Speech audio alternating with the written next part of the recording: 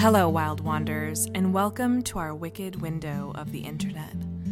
Won't you pour yourself a cup of your best tea, light a candle to stave away the darkness, and cozy up as we tell you a story? Widdershins is a storytelling podcast where we will dive into dusty bookshelves and winding, darkened pathways, looking to stories from Gothic literature, folklore, fairy tales, horror, and beyond. We are accompanied by our trusted bard and guitarist Joe Saborin, who will be live accompanying for us as our characters find their way out of the thickets and snarls of their tales. My name is Ashley Nunez, and I will be your narrator to peer over bough and branch, following our heroes and foes into far distant lands, both familiar and unknown. Let us begin once upon a time.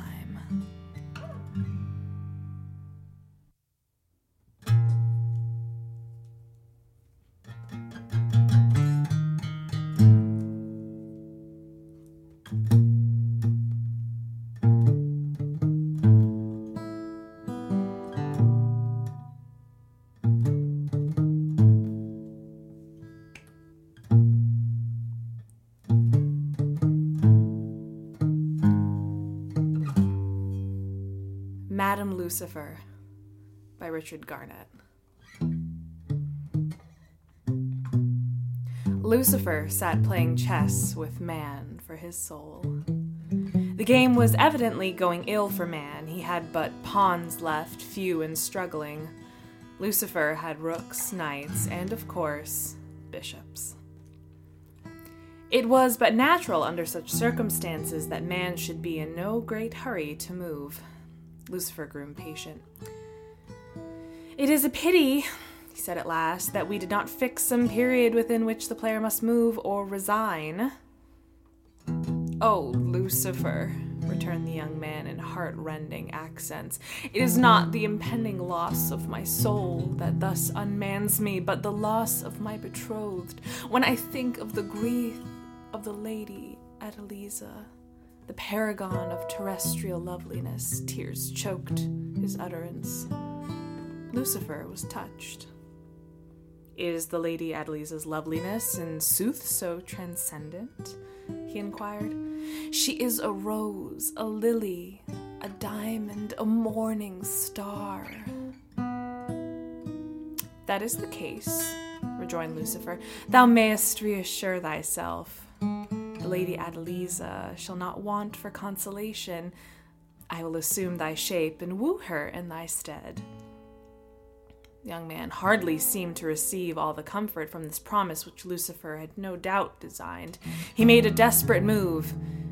In an instant, the devil checkmated him, and he disappeared. "Upon my word, if I had known what a business this was going to be, I don't think I should have gone in for it," soliloquized the devil, as, wearing his captive semblance and installed in his apartments, he surveyed the effects to which he had now to administer. They included coats, collars, neckties, foils, cigars, and like, and libidum, and very little else except 3 challenges, 10 writs, 74 unpaid bills, elegantly disposed round the looking-glass. To the poor youth's praise be it said, there were no billets doux except from the Lady Adeliza herself. Noting the address of these carefully, the devil sallied forth, and nothing but his ignorance of the topography of the hotel, which made him take the back stairs, saved him from the clutches of 2 bailiffs lurking on the principal staircase. Leaping into a cab, he thus escaped a perfumer and a bootmaker, and shortly found himself at the Lady Adeliza's feet. The truth had not been half told him. Such beauty, such wit, such correctness of principle. Lucifer went forth from her presence a love-sick fiend. Not Merlin's mother had produced half the impression upon him, and Adeliza, on her part, had never found her lover 100th part so irresisting as he seemed that morning. Lucifer proceeded at once to the city, where, Assuming his proper shape for the occasion, he negotiated alone without the smallest difficulty. All debts were promptly discharged, and Adeliza was astonished at the splendor and variety of the presents she was constantly receiving. Lucifer had all but brought her to name that day when he was informed that a gentleman of clerical appearance desired to wait upon him. "Wants money for a new church or mission, I suppose," said he. "Show him up." But when the visitor was ushered in, Lucifer found with discomposure that he was no earthly clergyman, but a celestial saint. A saint, too, with whom Lucifer had never been able to get on. He had served in the army while on earth, and his address was curt, precise, and peremptory. "I have called," he said, "to notify you that my appointment as Inspector of Devils." "What?" exclaimed Lucifer in consternation. "To the post of my old friend Michael?" "Too old," said the saint laconically. "Millions of years older than the world. About your age, I think." Lucifer winced, remembering the particular business he was then about. The saint continued. "I am a new broom, and am expected to sweep clean.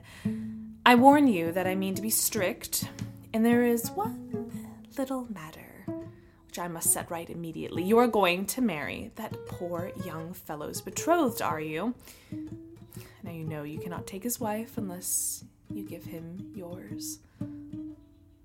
"Oh, my dear friend," exclaimed Lucifer, "what an inexpressibly blissful prospect you do open unto me." "I don't know that," said the saint. "I must remind you that the dominion of the infernal regions is unalterably attached to the person of the present queen thereof. If you part with her, you immediately lose all your authority and possessions. I don't care a brass button which you do, but you must understand that you cannot eat your cake and have it too. Good morning." Who shall describe the conflict in Lucifer's bosom? If any stronger passion existed therein at that moment than attachment to Adeliza, it was aversion to his consort, and the two combined were well nigh irresistible. But to dethrone himself, to descend to the condition of a poor devil. Feeling himself incapable of coming to a decision, he set forth for Belial, unfolded the matter, and requested his advice. "What a shame that our new inspector will not let you marry Adeliza," lamented his counselor. "If you did, my private opinion is that 48 hours afterwards you would care just as much for her as you do now for Madame Lucifer, neither more nor less. Are your intentions really honorable?" "Yes," replied Lucifer. "It is to be a Lucifer match." "The more fool you," rejoined Belial.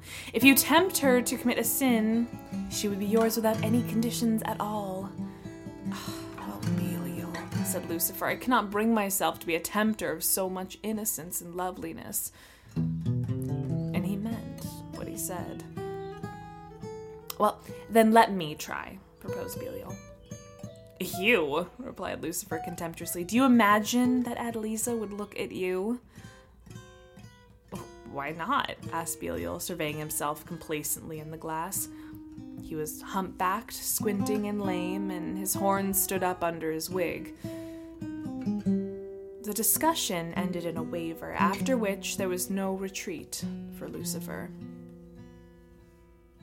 The infernal Lacrymo was introduced to Adeliza as a distinguished foreigner, and was soon prosecuting his suit, all the success which Lucifer had predicted.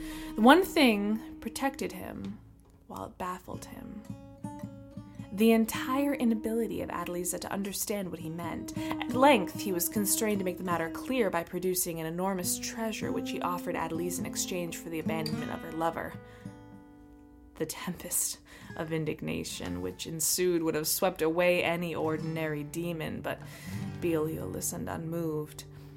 When Adeliza had exhausted herself, he smilingly rallied upon her affection for an unworthy lover, of whose infidelity he undertook to give her proof.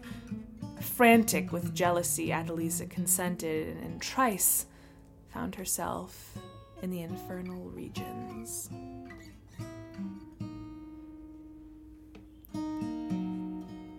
Adeliza's arrival in Pandemonium, as Belial had planned, occurred immediately after the receipt of a message from Lucifer, in whose bosom love had finally gained the victory, and who had telegraphed his abdication and resignation of Madame Lucifer to Adeliza's betrothed. The poor young man had just been hauled up from the lower depths and was beset by legions of demons, obquestly pressing all manner of treasures upon his acceptance. He stared helpless and bewildered, unable to realize his position in the smallest degree. In the background, grave and serious demons, the princes of the infernal realm, discussed the new departure and consulted especially how to break it to Madame Lucifer, a commission of which no one seemed ambitious. "Stay where you are," whispered Belial to Adeliza. "Stir not, you shall not put his constancy to the proof within 5 minutes." Not all the hustling, mowing, and gibbering in the fiends would, under ordinary circumstances, have kept Adeliza from her lover's side, but what is all hell to jealousy? In even less time than he had promised, Belial returned, accompanied by Madame Lucifer. This lady's black robe, dripping with blood, contrasted agreeably with her complexion of sulphurous yellow. The absence of hair was compensated by the exceptional length of her nails. She was 1,000,000,000 years old and, but for her remarkable muscular vigor, looked every one of them. The rage to which Belial's communication had thrown her was something indescribable, but as her eyes fell on the handsome youth, a different order of thoughts seemed to take possession of her mind. "Let the monster go," she exclaimed. "Who cares? Come, my love. Ascend the throne with me and share the empire and the treasures of thy fond Luciferetta."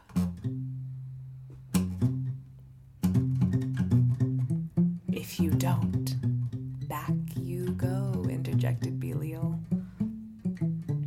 What might have been the young man's decision if Madame Lucifer had borne more resemblance to Madame Vulcan? It would have wholly impertinent to inquire, for the question never arose. "Take me away," he screamed. "Take me away, anywhere from her reach. Oh, Adeliza." With a bound, Adeliza stood by his side. She was darting a triumphant glance at the discomfited Queen of Hell when suddenly her expression changed, and she screamed loudly. 2 adorers stood before her, alike in every lineament, in every detail of costume, utterly indistinguishable, even by the eye of love. Lucifer, in fact, hastening to throw himself at Adeliza's feet and pray her to defer his bliss no longer, had been thunderstruck by the tidings of her elopement with Belial. Fearing to lose his wife and his dominions along with his sweetheart, he had sped to the nether regions in such expedition that he had no time to change his costume, hence the equivocation which confounded Adeliza, but at the same time preserved her from being torn to pieces by the no less mystified Madame Lucifer. Perceiving the state of the case, Lucifer, with true gentlemanly feeling, resumed his proper semblance, and Madame Lucifer's talons were immediately inserted into his whiskers. My dear, my love," he gasped, as audibly as she would let him. "Is this the way it welcomes its own Lucy-Pussy?" "Who is that person?" demanded Madame Lucifer. "I don't know her," screamed the wretched Lucifer. "I never saw her before. Take her away, shut her up in the deepest dungeon." "Not if I know it," sharply replied Madame Lucifer. "You can't bear to part with her, can't you? You'd intrigue her with under my nose, would you? Take that, and that. Turn them both out, I say. Turn them both out." "Oh, certainly, my dearest love, most certainly," responded Lucifer. "O sire," cried Moloch and Beelzebub together, "for heaven's sake, let your majesty consider what he is doing. The inspector—" "Bother the inspector," screeched Lucifer. "Do you think I'm not 1,000 times more afraid of your mistress than all the saints in the calendar? There," addressing Adeliza and her betrothed, "be off. Find all debts paid and a nice balance to the bank. Out. Run!" They did not wait to be told twice. Earth yawned. The gates of Tartarus stood wide. They found themselves on the side of a steep mountain, down which they scoured madly, hand linked in hand. But, fast as they ran, it was long ere they ceased to hear the tongue of Madame Lucifer.